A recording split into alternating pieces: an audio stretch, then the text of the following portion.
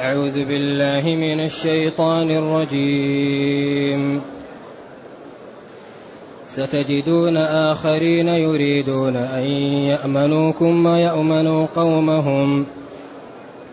ستجدون آخرين يريدون أن يأمنوكم ويأمنوا قومهم كلما ردوا إلى الفتنة أركسوا فيها فإن لم يعتزلوكم ويلقوا إليكم السلم ويكفوا أيديهم فخذوهم واقتلوهم حيث ثقفتموهم وأولئكم جعلنا لكم عليهم سلطانا مبينا.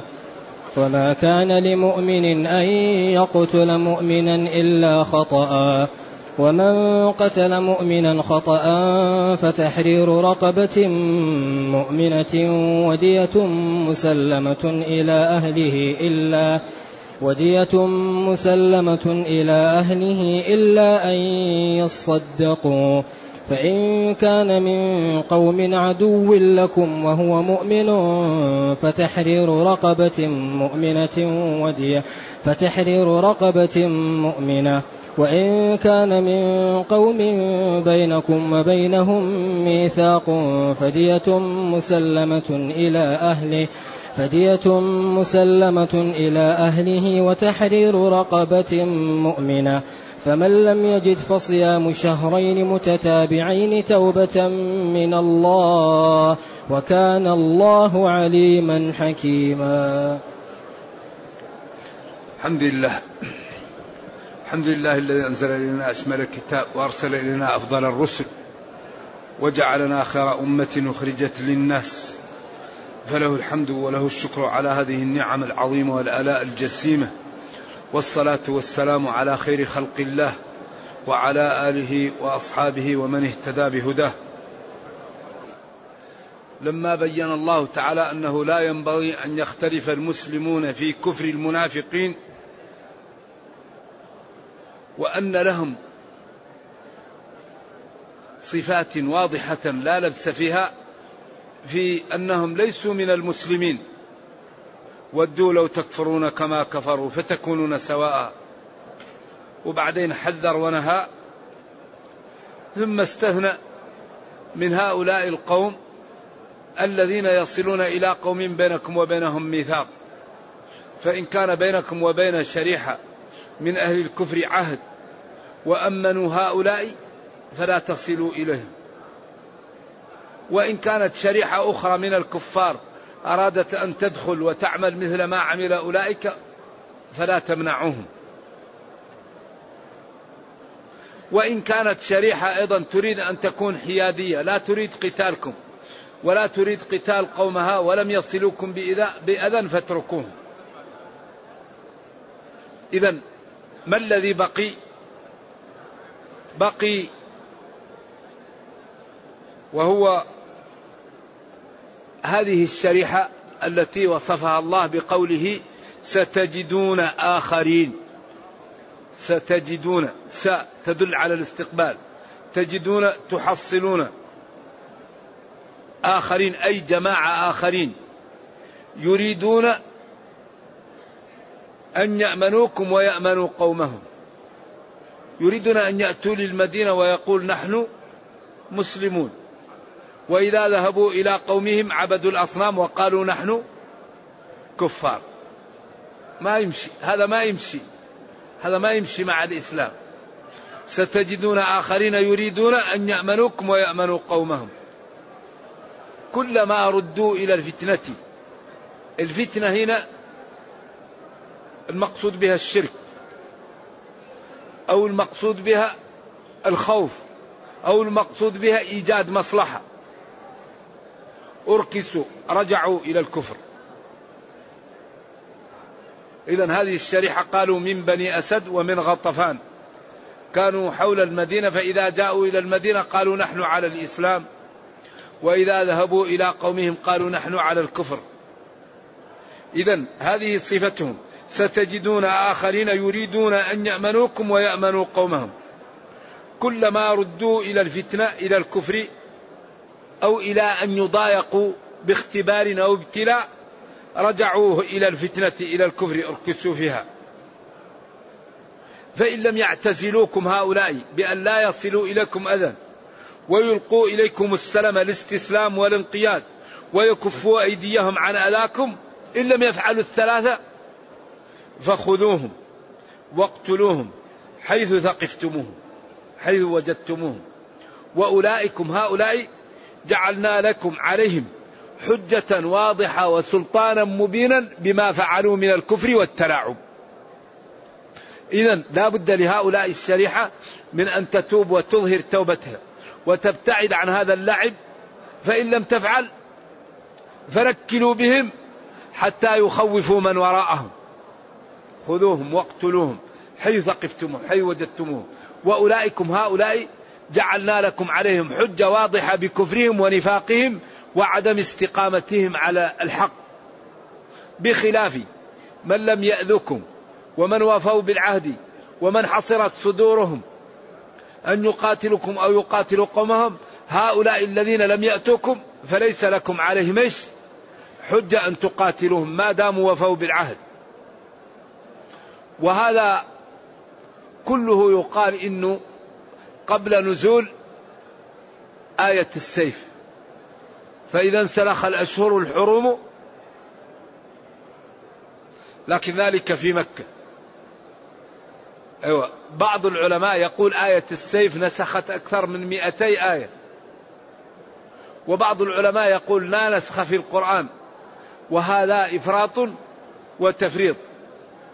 في آيات منسوخة لكنها لا تصل إلى 10، وأغلب ما يقال إنه منسوخ هو إما تخصيص أو تقييد أو يعني شيء مجمل جاء بيانه، أما الآيات المنسوخة فهي قليلة جدا.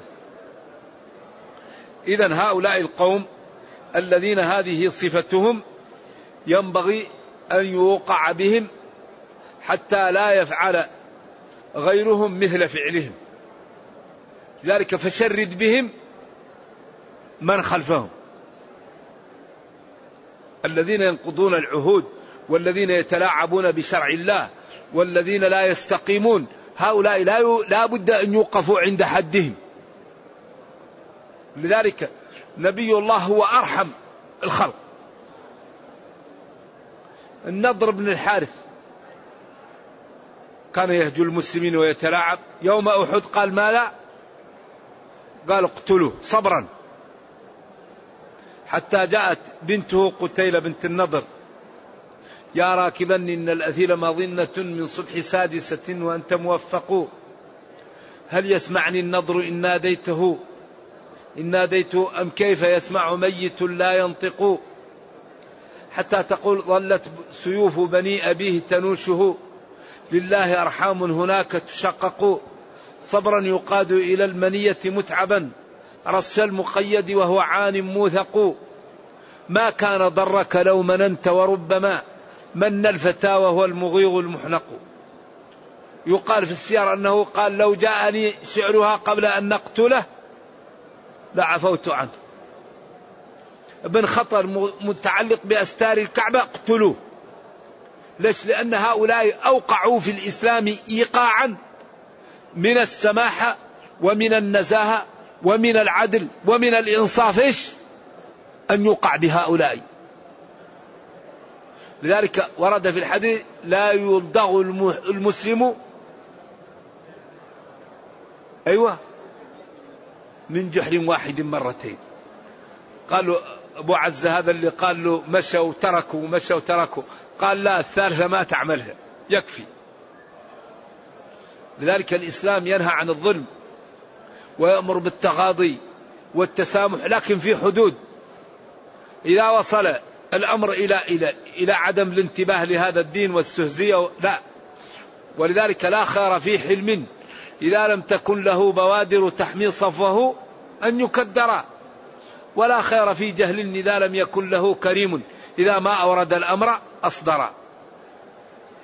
الإسلام دين وسط، ما يقبل الفوضى ولا يقبل التلاعب به. هؤلاء يأتون ويقول نحن على الدين، ويذهب ويقول نحن على الكفر، ويلعب على المسلمين. لا، يا تكونوا مسلمين حق وتمتثلوا بالإسلام، أو تلتزموا بالعهود يا سيوقع بكم. ولذلك النبي صلى الله عليه وسلم لما نزلت براءة أرسل أبا بكر بها رضي الله عنه، وأرسل علي معه.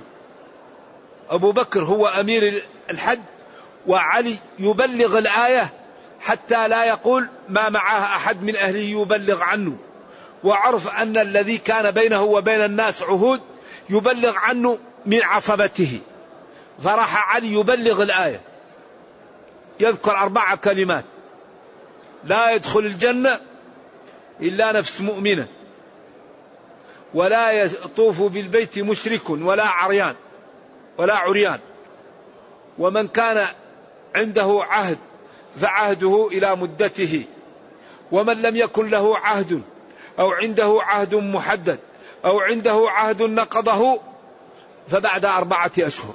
هذا على التحقيق، وهناك أقوال أخرى. إذن فسيحوا في الأرض واعلموا أنكم غير معجز الله وأن الله مخزي الكافرين. إذن هذا نوع من الإنصاف والنزاهة والسماحة، وبيان أن الإسلام لا يقاوم لكم. لا يحج بعد العام مشرك، ولا يطوف بالبيت عريان، ولا يدخل الجنة إلا نفس مؤمنة، ومن كان له عهد مؤجل فعهده إلى أجله، ومن كان عنده عهد غير مؤجل أو أقل من 4 أشهر أو نقض العهد فله 4 أشهر. واعلموا أنكم غير معجز الله وأن الله مخزي الكافرين. إذن هذه الشريحة التي تلعب على الحبلين وتظهر الإسلام وتبطن الكفر وتأتي، لا، هؤلاء لا بد أن يستقيموا ويرجعوا عما هم عليه، وإلا فإن تمكنتم منهم فاجعلوهم نكالا لغيرهم. ستجدون آخرين غير الطائفتين المتقدمتين يريدون أن يأمنوكم فيقولوا نحن على الإسلام، ويريدون أن يأمنوا قومهم فيقولوا هم على الكفر.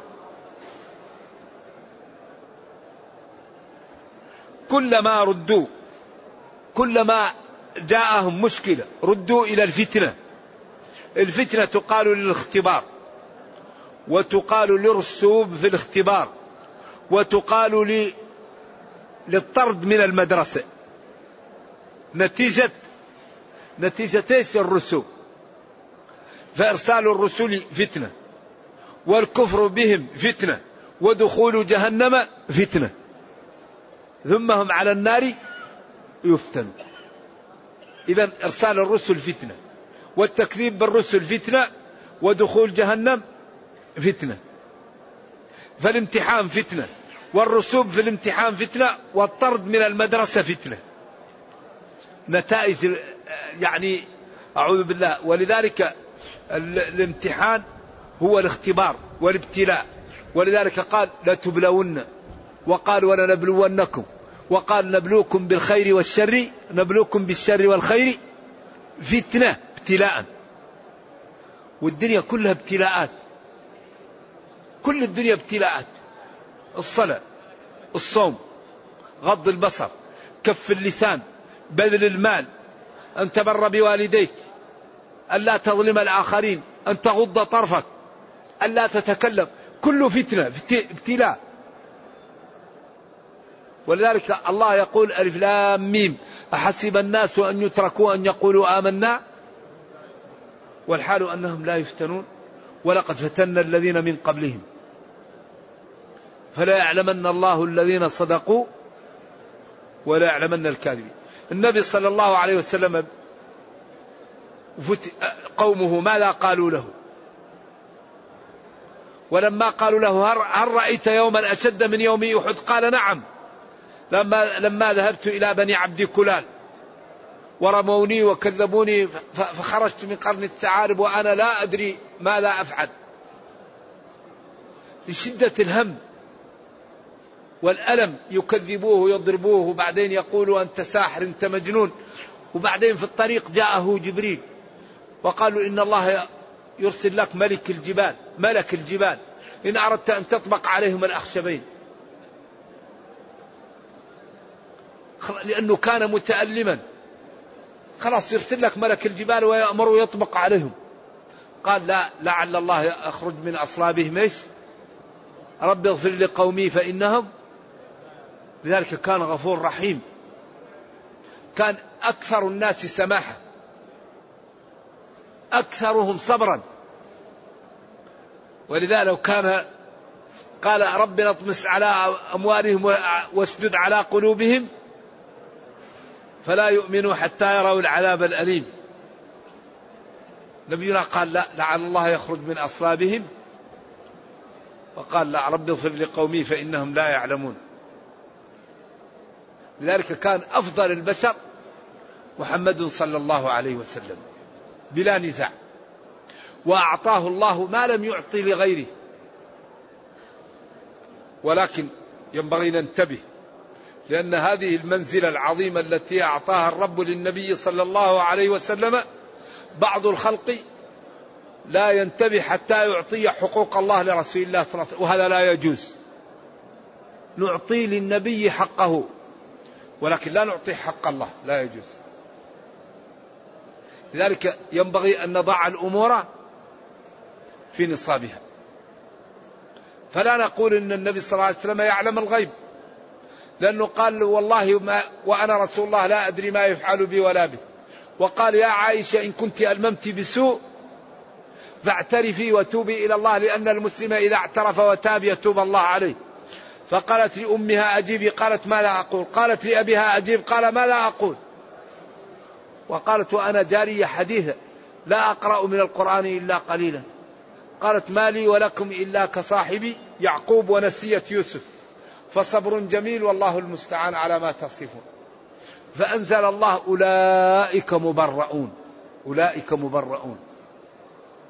وقال قل لا يعلم من في السماوات والأرض الغيب إلا الله. إذن ينبغي أن لا نعطي ما هو مستحق بالله لغير الله، وينبغي أن لا ننزل نبينا صلى الله عليه وسلم عن المكانة التي أعطاها الله. لذلك الإفراط والتفريط لا ينبغي. والذي يحميه هو النصوص، النصوص تحميه. فخذوهم هؤلاء الجماعة واقتلوهم حيث ثقفتموهم، حيث وجدتموهم. وأولئك هؤلاء الذين هذه صفتهم جعلنا لكم عليهم سلطانا مبينا بخلاف من تقدم. لا. ثم بين أحكام جديدة. هذه كانت أحكام بين المسلمين وبين غير المسلمين. أما الآن فجاءت الأحكام بين المسلمين، وهذه الآية عظيمة، وهي باب من أبواب الدين ومن شرع الله وجماله وحسنه ومن عدالته وإنصافه. فقال جل وعلا وما كان لمؤمن ولا صح له ولا ينبغي له أن يقتل مؤمنا في أي حال من الأحوال إلا إذا كان ذلك القتل حصل خطأ. إذن ما صح لمؤمن ولا ينبغي له أن يحصل منه قتل لمؤمن إلا إذا كان ذلك القتل خطأ. هل الاستثناء متصل أو منقطع؟ أقوال للعلماء. فكثير منهم قال ما كان لمؤمن أن يقتل مؤمنا، لكن إن حصل ذلك خطأ. وبعضهم قال لا، الاستثناء متصل، ما كان لمؤمن أن يقتل مؤمنا في أي حال من الأحوال إلا في حال الخطأ، فهو قتل ولكنه مرفوع، لأن النبي صلى الله عليه وسلم أخبر أن ثلاثة مرفوعة عن الإنسان: الخطأ والنسيان وما استكره عليه. إلا قتلا خطأ أو لكن خطأ، ومن قتل مؤمنا خطأ فتحرير رقبة مؤمنة ودية مسلمة إلى أهله إلا أن يصدقوا. إذن إذا قتل المسلم خطأ فكفارته تحرير رقبة، أن تكون هذه الرقبة كانت قنة كاملة، وأن تكون مسلمة مؤمنة، وأن يؤدي الدية إلى أهل الميت إلا إذا تصدق أهل الميت.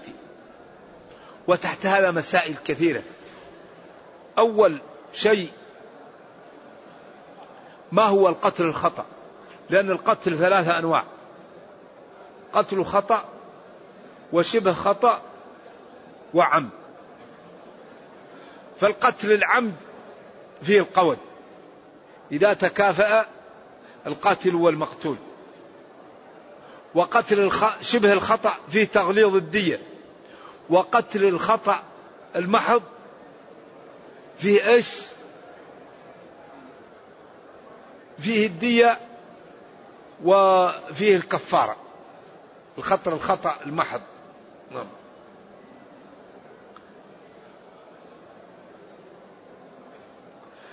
قتل الخطأ مثل إنسان يريد أن يرمي مثلا أسد أو يرمي غزال، فالرمية تصيب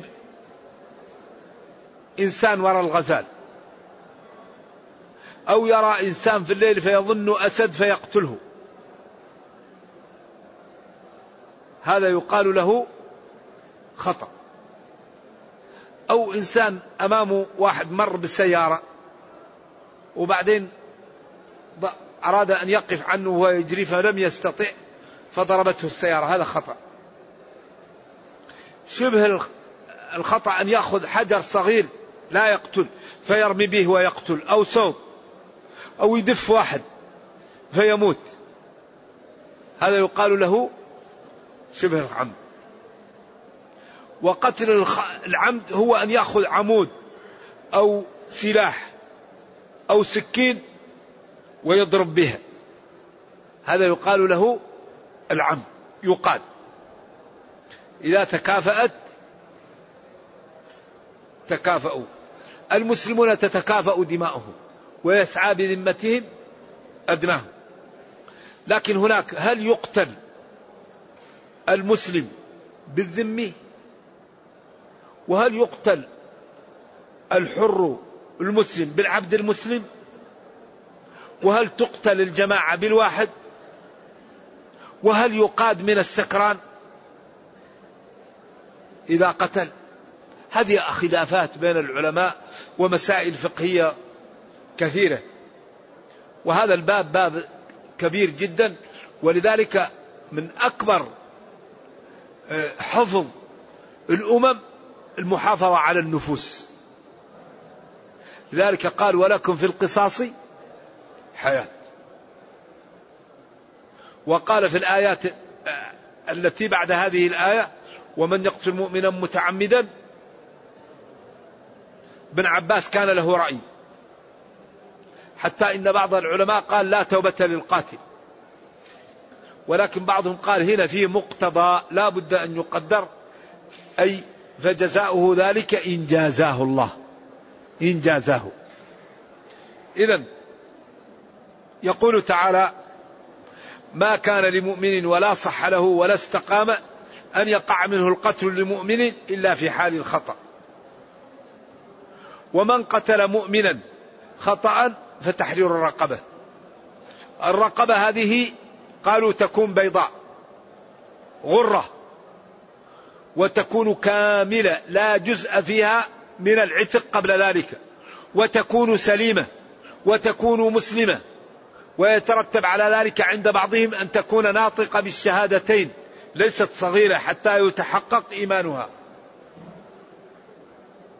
إذا سليمة من الآفات، وأن تكون كاملة الرق، وأن لا تكون صغيرة، تكون يعني عند بعضهم، إلا إذا كانت من أبوين مسلمين على قول. ودية مسلمة إلى أهله. الدية أصلها تكون من الإبل أو من الورق أو من الذهب، هذه الأصناف الثلاثة تكون منها الدية. فالدية من الإبل 100 مربعة أو مخمسة على الخلاف الموجود، 20 جذعة، و20 حقة، و20 بنت لبون، و20 بنت مخاض و20 ابن لبون على قول، وقيل تثلث 30 و30 و30 و10، وقيل تربع 25 و25، واتفقوا على أنها تكون 100 واختلفوا في أسنانها. وكان النبي صلى الله عليه وسلم يعطيها مقدمة تأليفا لقلوب الناس ودرعا للفتن صلوات الله وسلامه عليه. والأمراء من بعده جعلوها تقسم إلى 3 سنوات، لأنها إذا كانت في سنة واحدة تجحف بأهلها. ودية الخطأ على العاقلة، وهذا إجماع. والعاقلة هم عشيرة الإنسان وبنو عمومته. وقال أبو حنيفة إن كان في المدن تكون على الحي على الديوان، ولكن الجمهور لا، قالوا الدية على العاقلة، والعاقلة هم عصبة الإنسان. إذن الرقبة في مال القاتل، والدية على العاقلة، دية الخطأ. أما دية العمد لا، دية العمد صلح يكون، وإن نزلوا عن الدية وعن أكثر منها اصطلحوا عليها لهم ذلك، لكن الدية في الخطأ دائما أو شبه الخطأ. إلا أن يتصدقوا، هذا أباح أن يتصدق ولي المقتول بإيش؟ بالدية. قال الجمهور وإن تصدق المقتول قبل موته فله ذلك عند الجمهور، وقالوا ليس ذلك له لأنه ذلك للورثة عند أهل الظاهر والجماعة. فإن كان المقتول من قوم عدو لكم أهل حرب والحال أنه مؤمن فتحرير رقبة فقط ولا دية له. إن كان المقتول مسلما وهو من قوم أعداء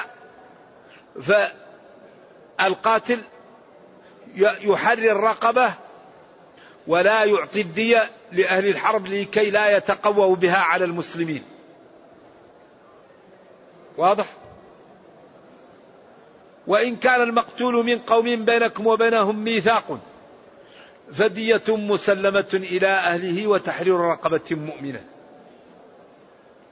هذا يعني المقطع الثالث اختلف العلماء فيه. فمالك أضمر وهو مؤمن، وجماعة من العلماء قالوا لا، فإن كان ذميا وأهله بيننا وبينهم إيش؟ معاهدة، فنعطيهم الدية للمعاهدة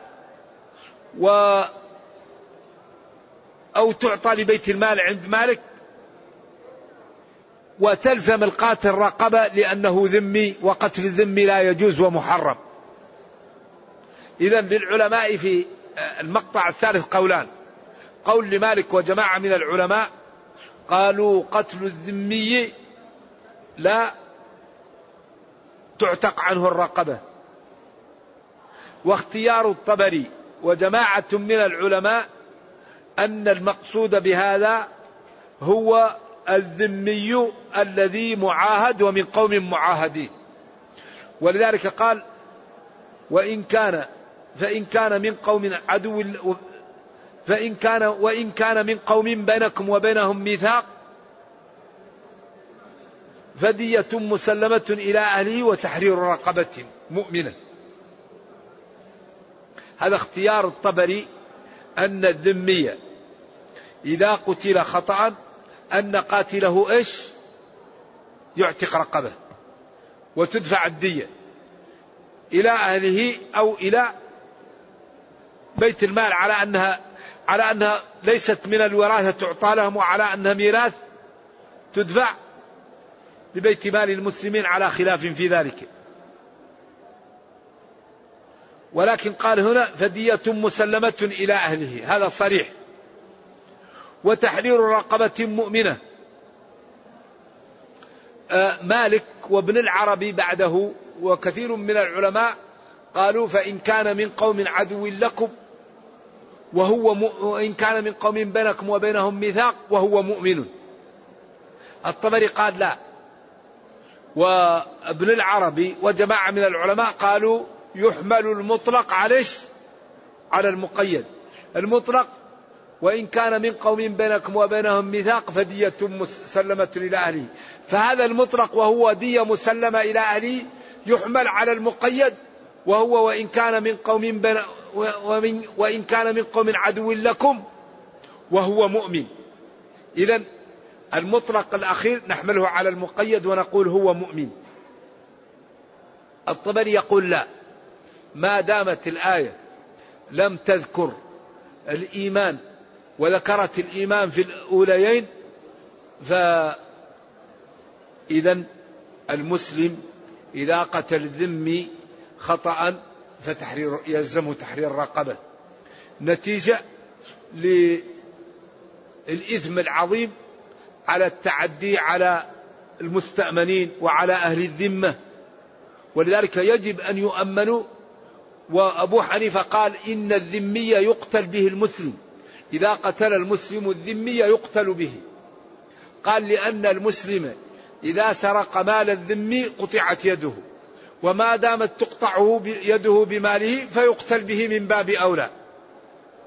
الجمهور قالوا لا، المسلمون تتكافأ دماؤهم ويسعى بذمتهم أدناهم، ولكن الكافر كافر لا يقاوم الإيمان.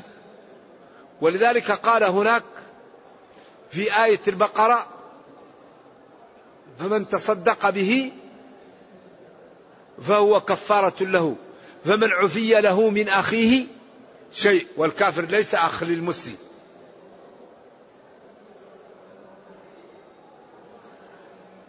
فقالوا إذن المسلم لا يقتل بالكافر. وكذلك قال الجمهور لا يقتل الحر بالعبد، لأن شؤم الكفر سبب للعبد ضعفا لا يقاوم به المسلم الذي لم يكن عليه كفر. وكل رق في الإسلام سببه الكفر، لأن الرق عجز حكمي يقوم بالإنسان سببه الكفر، ما فيه رق في الإسلام إلا بالكفر. إذن العبد الكفر الذي صار عليه أو على أجداده شؤمه سبب له ضعفا لا يقاوم الحر. هكذا يقول ابن العربي، ويقول كثير من المسلمين، ويقول جماعة من المسلمين أن الإسلام أعظم، ولذلك إذا قتل الحر العبد يقتل به، لأنه قال وكتبنا عليهم فيها أن النفس بالنفس، وقال المسلمون تتكافأ دماؤهم. نعم. إذن هذا خلاف قوي، والترجيح يحتاج إلى دقة وإلى بحث بين ذلك.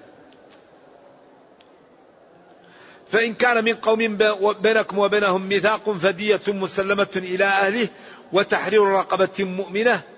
منهم من قال وهو مسلم، ومنهم من قال وهو ذمي. نعم. فمن لم يجد الرقبة إما لعدم وجودها أو لعجزه عن شرائها فصيام شهرين متتابعين توبة من الله له على فعله ذلك، لأن قتل المسلم والمعاهد والمستأمن ذنبه عظيم، ولا يقتل إلا حصل فيه نوع من التفريط فألزم بالكفارة دفعا لذلك التفريط. نعم. وجبرا لذلك التفريط الذي حصل، فإن لم يستطع فالصيام شهرين متتابعين، ولا يقطعهم عند بعض العلماء إلا المرض أو الحيض أو النفاس أو إذا تخللهم رمضان. أما لا يسافر فإن مرض، فالجمهور قالوا المرض لا يقطعهم، وبعضهم قال إن مرض يعيدها شهرين متتابعين لا يقطعهم إلا شيء لا بد منه كالحيض والنفاس للمرأة، لأن هذا شيء ليس بمقدورها، وكذلك المرض يظهر.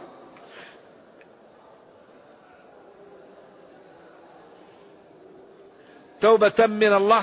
نعم. وكان الله عليما بنياتكم حكيما في تشريعاته. نعم. والعيدين أيضا، لأن العيد يحرم صيامه، أيام التشريق يصومه، بس العيدين فقط، يوم النحر ويوم الفطر، هذان اليومان يحرم صومهما. أما أيام التشريق يصومهم لأنها متتابعة والله أعلم. وهذا الدين أحاط النفوس بالسياج عجيب، أحاط النفس، أحاط العقل، أحاط المال، أحاط العرض، أحاط الدين. الجواهر الخمس أو الست: الدين والنفس والنسب والعرض والمال والعقل. هذه الجواهر الستة أحاطها الإسلام بسياج منيع، وجعل التعرض لها صاحبه عليه العقوبة الشديدة في الدنيا والأخرى. نرجو الله جل وعلا أن يرينا الحق حقا ويرزقنا اتباعه، وأن يرينا الباطل باطلا ويرزقنا اجتنابه، وأن لا يجعل الأمر ملتبسا علينا فنضل. اللهم أصلح لنا ديننا الذي هو عصمة أمرنا، وأصلح لنا دنيانا التي فيها معاشنا، وأصلح لنا آخرتنا التي إليها معادنا، واجعل الحياة زيادة لنا في كل خير، واجعل الموت راحة لنا من كل شر. اللهم إنا نسألك من خير ما سألك منه محمد صلى الله عليه وسلم، ونعوذ بك من شر ما استعاذك منه محمد صلى الله عليه وسلم وعبادك الصالحون. اللهم إنا نسألك الجنة ونعوذ بك من النار. اللهم إنا نسألك الجنة ونعوذ بك من النار. سبحان ربك رب العزة عما يصفون، وسلام على المرسلين، والحمد لله رب العالمين، والسلام عليكم ورحمة الله وبركاته.